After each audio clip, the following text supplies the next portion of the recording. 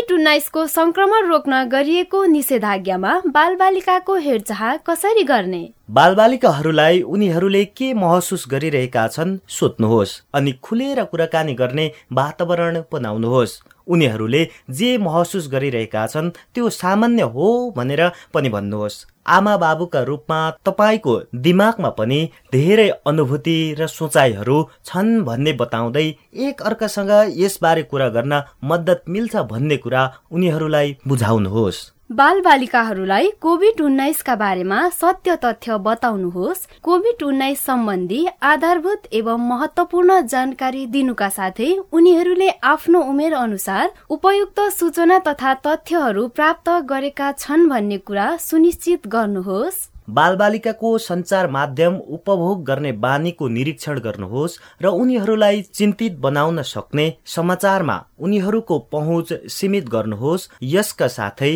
आफ्ना बालबालिकासँग अनलाइनको दुरुपयोग र त्यस मार्फत हुन सक्ने उत्पीडन र दुर्व्यवहारका बारेमा छलफल गर्नुहोस्। दैनिक तालिका बनाई सोही अनुरूप क्रियाकलाप गर्न प्रेरित गर्नुहोस्। खाना खाने, सुत्ने, पढ्ने, आराम गर्ने, खेल्ने र इन्टरनेट चलाउने जस्ता क्रियाकलापका लागि एउटा निश्चित तालिकाको पालना गर्ने गर्नुहोस्। नियमित तालिकाको पालना गर्दा यसले अवस्था सामान्य रहेको आभास हुन्छ।